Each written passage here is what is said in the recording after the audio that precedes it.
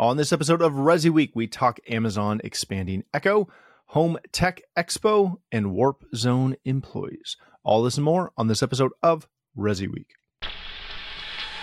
The network for the AV industry. What are you listening to? This is AV. This is AV Nation. This is AV Nation. This is ResiWeek, episode 383, Bleeding Cash. Welcome to this episode of ResiWeek. This is your weekly roundup of all the latest news and stories for the residential AV industry. I'm your host, Matt D. Scott for AVNation.tv, and this week I'm pleased to be joined by two of my good friends. First, we have Katie McGregor Bennett. She's the president of KMB Communications. How you doing, Katie? Doing great. Week before InfoComm. Woo! She's super stressed, and she's here, so kudos. Yeah, it's great.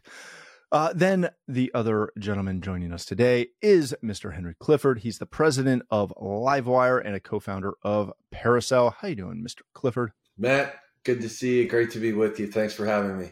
Good to see you too, buddy. It's been a minute. All right, let's jump right in to a story that comes to us from Residential Tech Today. Amazon has expanded and enhances its Echo product line. This is from a good friend of ours, Mr. Michael Heist. He gives a quick rundown of all of the things that Amazon announced in their Echo line. It includes the Echo Pop, the Echo Show 5, their third gen, the Echo Show 5 for kids. We'll get into that. And Echo Buds, which we won't talk about at all. Katie, one of the cool things in this announcement centers around the Echo Pop. It's a cool looking sphere, works essentially just like a dot, but the really kind of cool side of it is it includes support for Matter, which when Matter finally kicks off and has something happening with it, that'll be great. No snark there at all. But more importantly, it comes with Eero built in. So it's supposed to add approximately 1,000 square feet of additional coverage to an existing Eero mesh Wi-Fi network, which I do think is kind of cool because, again, you go into not anyone's house, but a lot of people's homes, and you see these scattered throughout the house. And then you also see the Wi-Fi pucks usually sent to them from a distributor, from an ISP or something throughout the house as well. Everybody hates those. This is a great way to expand and grow and strengthen an Eero network. Do you expect to see kind of in the tech world in general, more of this kind of like piggybacking with Wi-Fi extenders and things like that onto a lot of these kind of generic throwaway devices? I do. Yeah, no, I do. And like you, I think it is really interesting that it's pairing up of technologies. I think it's a sign of what is to come. I also think it's interesting to see then how do other brands get in on this gig. I mean, this is this is a pretty sweet piggyback deal if ever there was one. Oh, yeah. So, I think from a technology standpoint, we're definitely going to see more of this and the more brands that are already working towards integrating and being compatible with more mainstream brands. This is kind of how it's getting done. Not a big fan of the design, but whatever. Really? I'll say it's kind of cute. It's kind of cute, but you have to understand that the PR picture is like this weird blue, green, orange thing, which is, I think it's hideous, but whatever.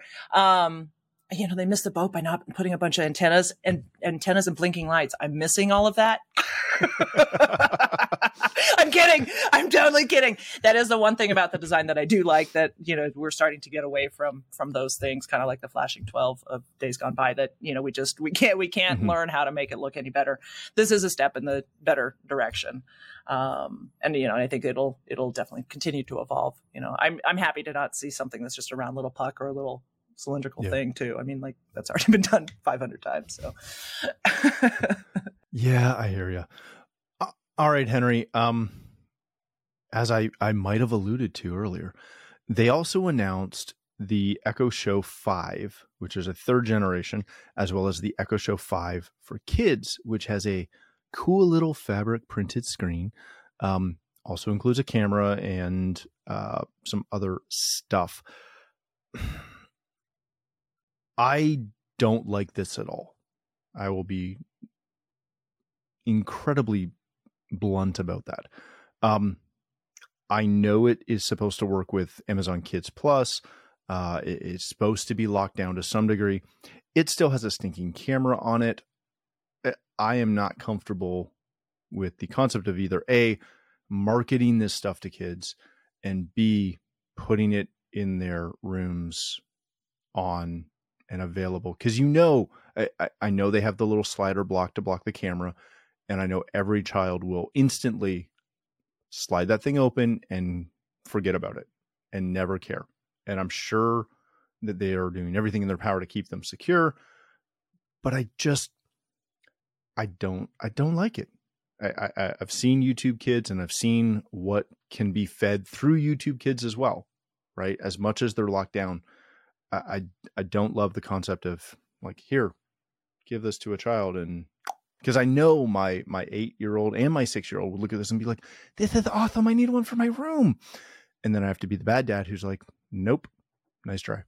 Am I off base on this? Why are they marketing this to kids? Well, I think because they can, and then they also probably understand that you get them, the younger you get them, just like with any other addictive substance. So like most of it's interesting. I see this inverse curve where most of the folks I know who are technologists have fairly restrictive tech policies with their own children. I mean, this goes back to articles I read years ago about Bill Gates and his own children, where, they wouldn't have devices until much later than their peers. And this was way before social media and cell phones, et cetera. So I feel like now you've got this sort of from the 80% are, for the most part, technology users. And to some extent, we were all, wherever we were in 2007, when the iPhone came out, kind of informs, I think, a lot of how we feel about this. And so a lot of the permissiveness I see is from folks who don't really have an understanding of how the underlying platforms work, the significance of the hardware, why some of these things are free because they are the product. And so like, I'm with you on that. And then tie that back to some of the marketing. Reminds me a lot of some of the tobacco manufacturers, where they talk about things like responsible choices. I mean, they kind of use language around like, these are things that are kind of fundamentally can be very dangerous. And I think things like social media and data acquisition, which is really, this is the game for this Amazon product. It comes in the house, it's a Trojan horse, and it really preys on the fact that you have an audience of, I would say, intentional ignorance. I mean, usually these are the folks that tend to sort of wildly, proudly proclaim that they don't understand how any of this stuff works. And then they don't want to understand, but yet at the same time, these are the same folks who have bought their kids iPhones in the 3rd grade. So do I like it? No. Do I see where it's heading? There's not really a lot of regulatory stuff going on. They're giving away the razor. They're not even selling the blades. I mean, they're trying like hell too here, Matt, to monetize Alexa in a way that they haven't been able to so far. So they're just throwing stuff against the wall. They bled cash like a stuck pig on this thing. And, until generative AI is able to pair and do something, with the back end, right now, they're just in a hardware game of giving every room they can eyes, ears, and a mouth. And this show, like it or don't like it, it does that. Yeah, no, it really does. And it's funny because, to your point, I get asked at least probably weekly, if my kids have mobile phones or computers in their rooms or any, like, what tech do they have? And again, mine are younger than a lot of the other people I know in the business, but they have nothing. We have an iMac in the kitchen that they can use supervised. and they play chess on it and make music in GarageBand, right? And do like French lessons and stuff. There's no, my kids are not allowed to surf the internet. They don't know what the internet is because they'll learn that fast enough. I'm continually baffled at other people who, to your point, are buying iPhones in the 3rd grade. They don't know what they're doing. It's awesome. All right, let's get off that topic before I get canceled up here. This comes to us from Residential Systems. The Home Tech Expo has been rescheduled for October of 2024. The decision to reschedule the event is in response to feedback from exhibitors who who expressed a desire to have more time to plan. It was originally scheduled for October of 2023. It has been pushed back a year. This is our good friend Mark, who kind of helped kick off what are now the CEDIA Tech Home Summits, and obviously this is directed towards the end users. Henry, let me start with you on this.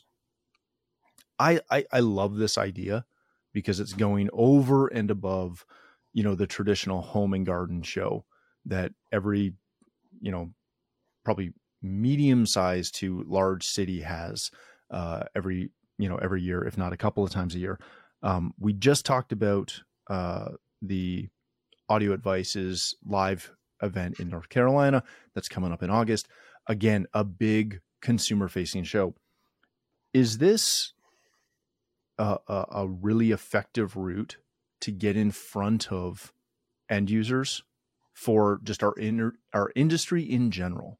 Yeah, great question. I think it's, for this one anyway, it's really just down to the 3 elements, right? Location, location, location. So, This Home Tech Expo is Orange County.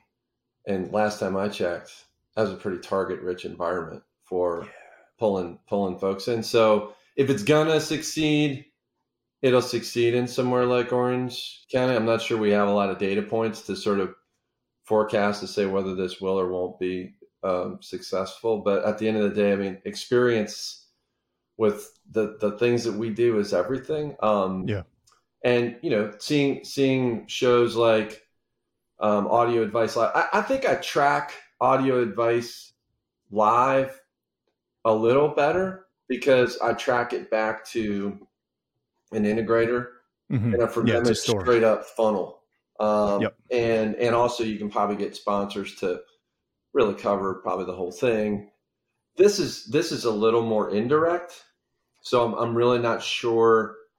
I kind of get the flow, kind of how. Well, it's manufacturers, right? So I would assume that the manufacturers are going to either push people if they're a manufacturer that sells direct, like some of the speaker manufacturers, for example.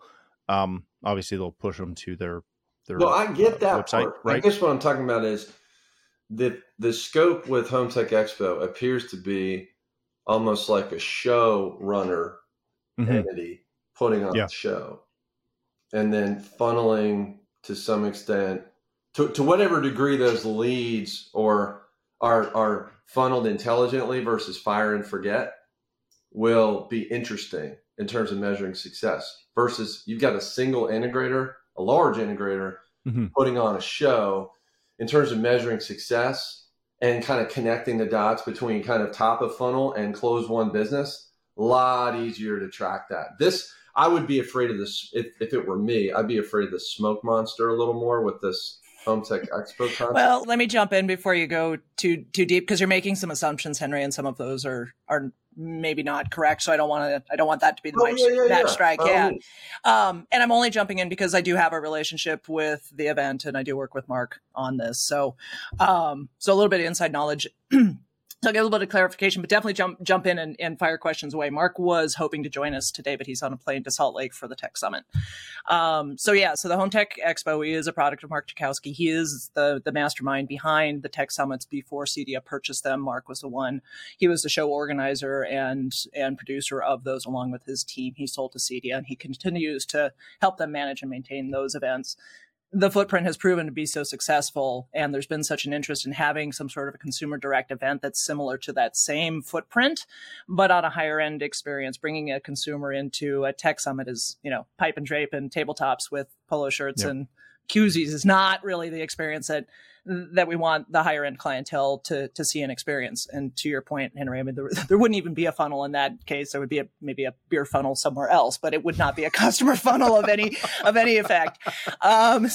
So taking sort of the model, but completely flipping the concept on its nose and rebuilding it from the ground up. And yeah, in Orange County, so very target rich environment, but also targeting the type of clientele that's looking not only for smart home and how to make something work maybe possibly on their own without involving the right technology or right integrator, not the clientele they're looking for this. They really are looking for the homeowner or those individuals who are going into home ownership and really have an interest in technology and all that it can do as a benefit to their lifestyle, not trying to piecemeal the things together. Exhibitors will primarily be brands in our channel as well as outside the channel. Where they, big brands, Sony, Samsung, LG, those are expressing great interest, but we also want our channel brands here too. But he wants to take it down a level further and include technology around adjacent spaces in the house that we don't necessarily specialize in, but there may be a crossover. So like EV charging stations, solar, connected appliances, pool maintenance, automation, anything that kind of has that automation or has some sort of a technology backbone. So that the consumers that are being approached get the understanding that it isn't just one thing or another thing or a DIY thing that doesn't involve any of the integration community. So a lot of brands will be there. Some integrators will be as well, but obviously they need to be able to kind of take this clientele and put them into a funnel and cater. So there will be some level of scrutiny as to how, who is deemed to be an exhibitor that will work really well in this footprint. Mm-hmm. And obviously it's going to evolve, right? So, it takes kind of that jumping off point to get it there. The way every attendee will be badged like we would be badged at a traditional trade show, and all of those leads go to all of the exhibitors. So there's a significant value of being on the exhibit floor, whatever he ends up calling it. And it's a little bit different, and then not a home and garden show kind of quality. So anyways, much bigger. And one more thing, and then I'll hand off, is the location is TBD at this point. It was going to be at the OC Fairgrounds.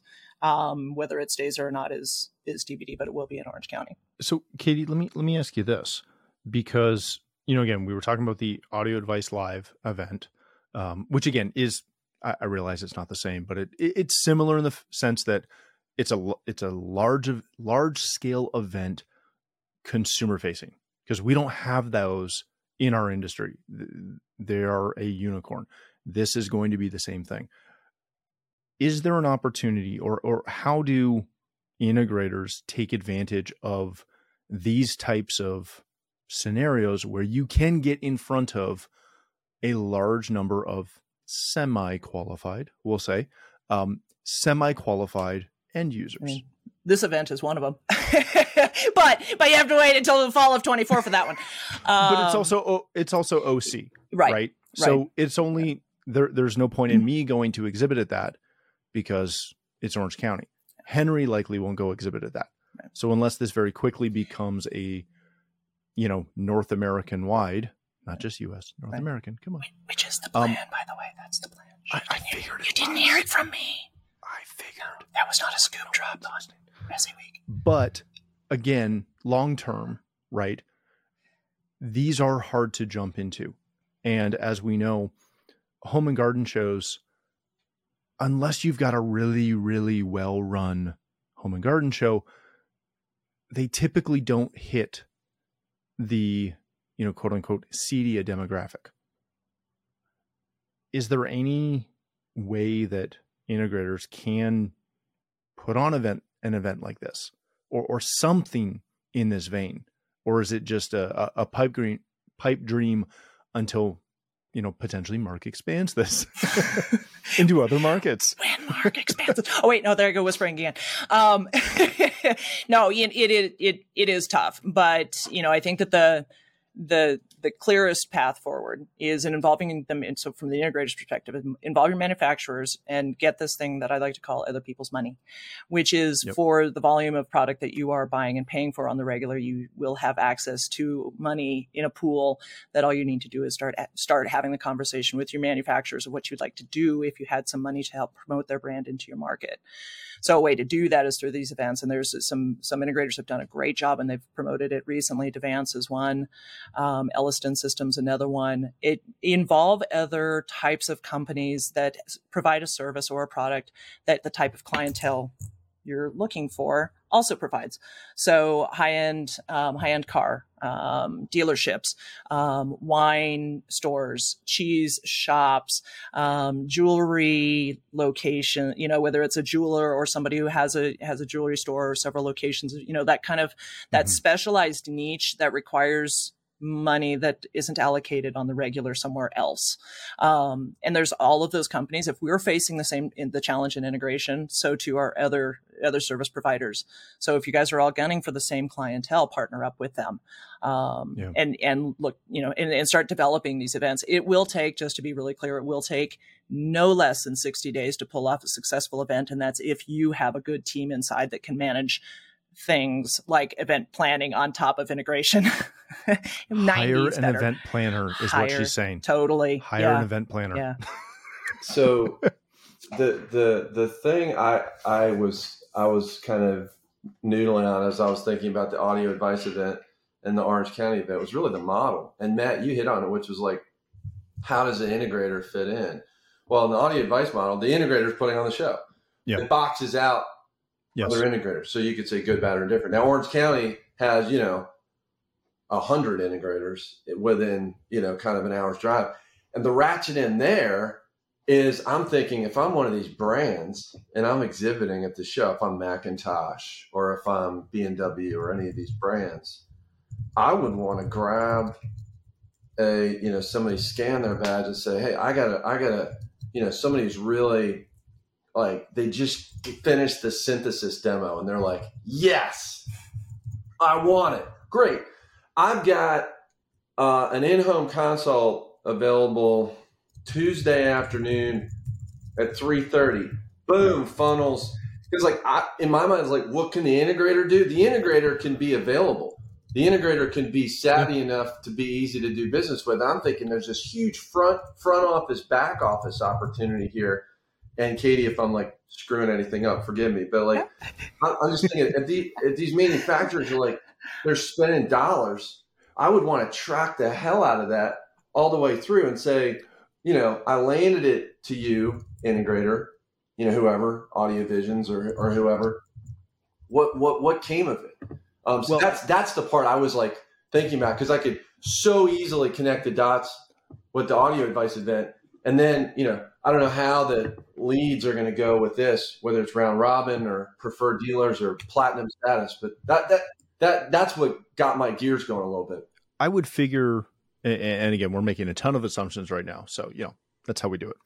But I would make the assumption that if it was, for example, a large scale display manufacturer or an appliance manufacturer, read through the lines who you think that could be. Wink. They're probably not going to, they'll have some preferred or platinum dealers that they work with that they may be able to funnel to. But a lot of them, again, they're forward facing. They're D2C. They can just deal with that.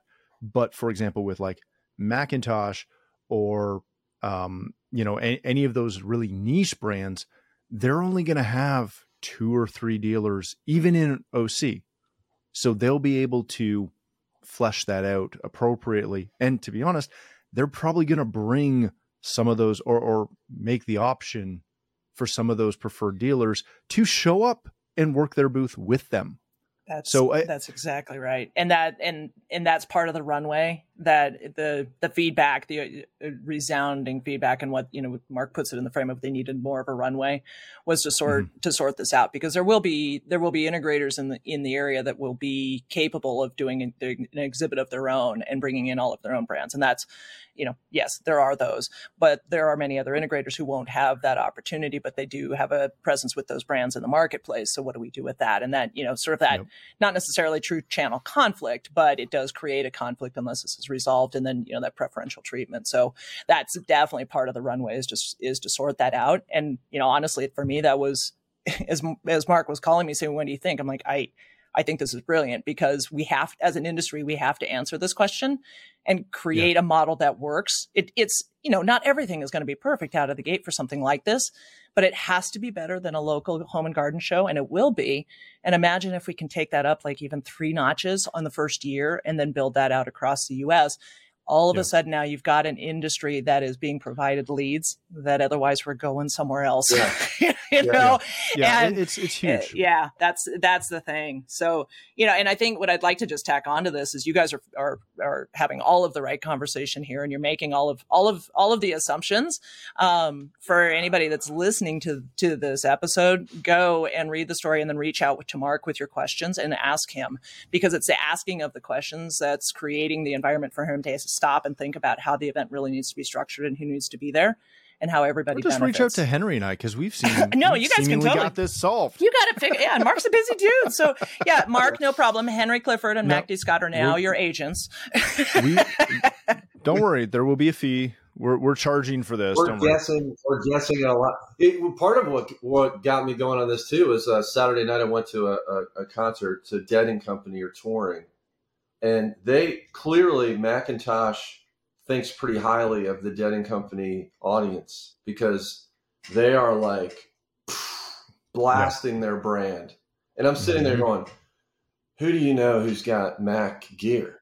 I mean, every single person I know who owns Mac gear, they're either ultra high net worth or they're pretty much ultra high net worth. And so it's like, it was interesting to me, like, to see a brand like that. And so again, hearing about this show, it gets me excited. So I can't wait to see how the first one goes. That's the same as if you've ever, and we're totally sidetracked it. But if you ever follow like the advertisers of the Golf Channel, or because I may or may not be watching the Paris France Open right now, Roland Garros. The sponsors that sponsor tennis, the sponsors that sponsor F1, up until like 2 years ago. Formula 1's a good example. Yeah. Up until 2 years ago, that it's only ultra high worth products, and that's who the clientele is, and I think that's the biggest thing that we as an industry have missed at, is we market to the same people that are looking at, to put it crassly, like the Walmart circular. Those are typically not your clients. The ones that check the Best Buy ad, with all due respect, they're typically not your customers. But you can't seem, we as an industry have done a really poor job of getting actually in front of our customers. All right, let's hit one story, because Henry's here and we never get a chance to do this. So this comes to us from Residential Systems, and this will just be a long episode and you can deal with it. Beware of Warp Zone employees, by the one and only Mr. Henry Clifford. Read through the article. As always, it's a great little article. Henry's talking about an employee who was asking for more money and did a little bit of, we'll say, additional effort to justify the increase in salary, and then very quickly fell back off. And how that, is probably, you didn't allude to it in the article, but I'll make the general assumption that this happens a lot.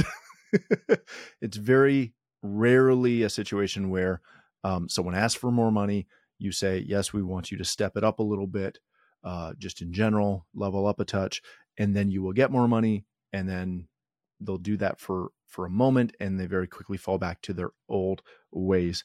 Katie, the thing that came to mind when I read this was just, again, if you've ever had a business or had employees, you know this story and this is your life, right? Everyone wants more money and that's cool. And we get it. We all want more money too.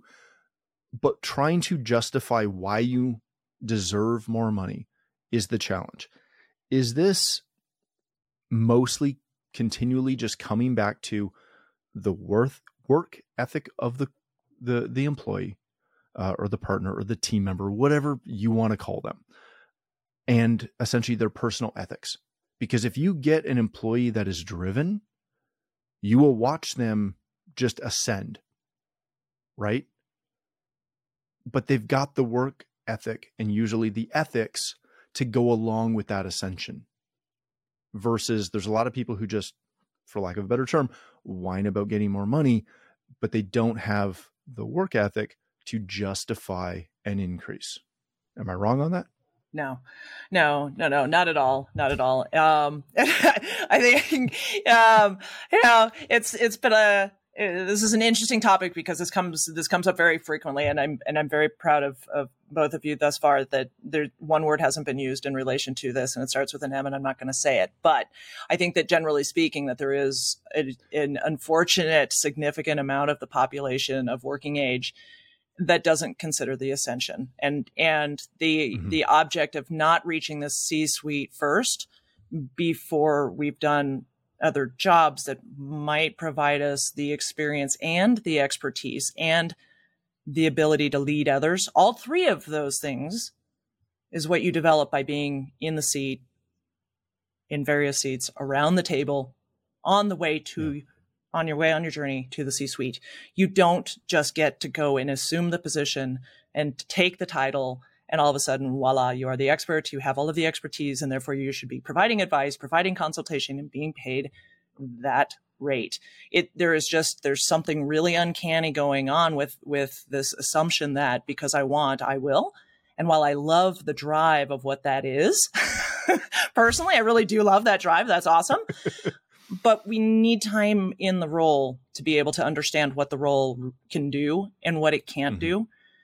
And I think that that's what's getting missed. And so when it always comes back to money and I need more money if you're going to keep me, that's kind of a hostile threat because it is assuming that your performance should be speaking for itself. And I have always been a really performance driven person, and it's how I judge myself. It's how I judge others. It's like the proof is in the pudding. And if the pudding is what it is, then you're going to be paid appropriately for that pudding. But if the pudding sucks, it's going to have that little reduced for prompt sale sticker that you see on the green meat at the grocery store that nobody wants to buy. I'm sorry. It's a weird analogy, but it's 3 days before I leave for InfoComm. You just wash it off. It's fine. It's wet aged. But anyways, yeah, it's fine. Yeah. So that's, I think there is just something really interesting about this, and it's frustrating.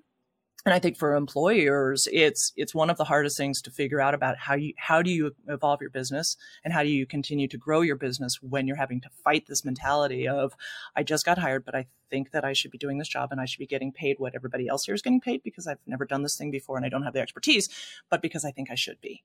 And the longer the employers have to deal with that conversation and try to express why that just isn't logical, the more time that's not being spent actually developing employees. And even that employee who comes to the table with that mentality, they just need to be coached through it. But if they do not have the ethics to begin with, it's a wasted time and effort. It's a lose-lose. Yeah. All right, Henry, wrap this up for us. Again, fantastic article, and I'm so glad you're here to actually talk about your article because we usually just talk about you. And your wonderful writing. Don't make it weird, Katie. It's not weird. It's great.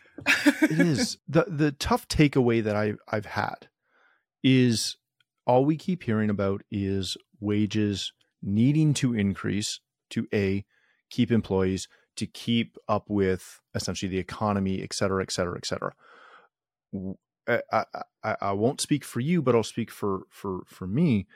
In our company, we're paying people more than we ever had or ever have for less work than we've ever received, essentially.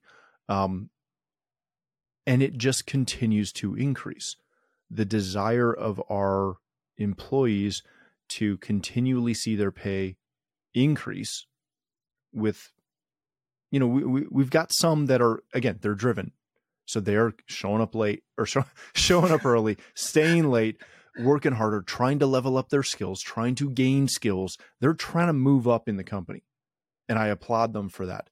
But we also have, like every company, we got a lot of people that just want every increase that they hear some major company giving on the news because they're fighting to keep employees. We also have that.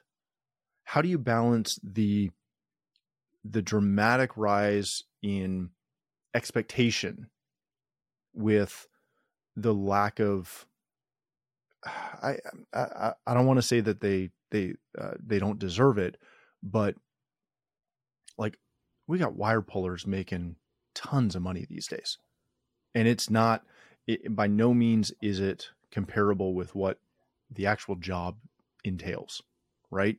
How do you balance that? Or is that just an economic reality? Another great question. I'm a big fan of, there's a book that Reed Hastings wrote called No Rules Rules. And he talks about at Netflix, the concept that adequate performance gets a generous severance.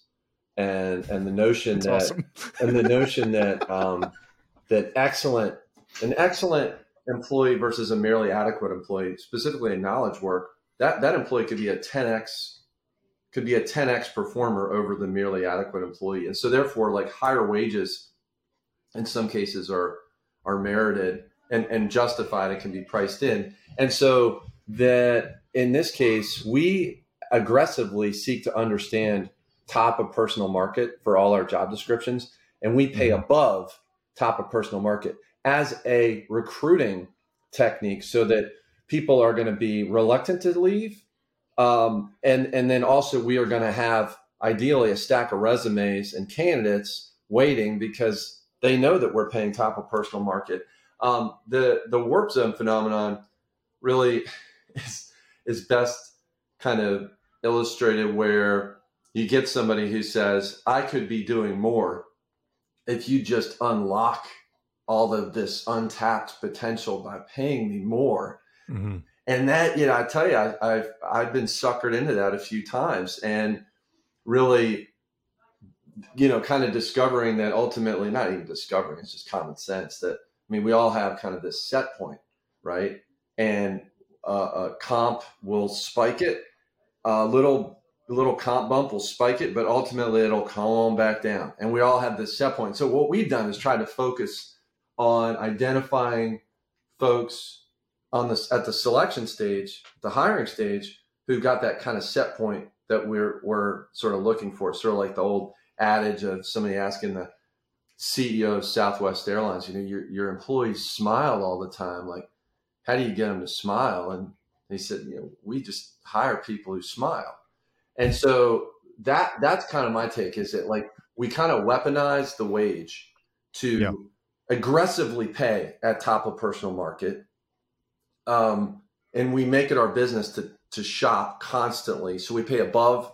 And so we don't, you know, so if somebody comes to us and says they want more and it's above top of personal market, we know immediately, you know, you can't pencil that out.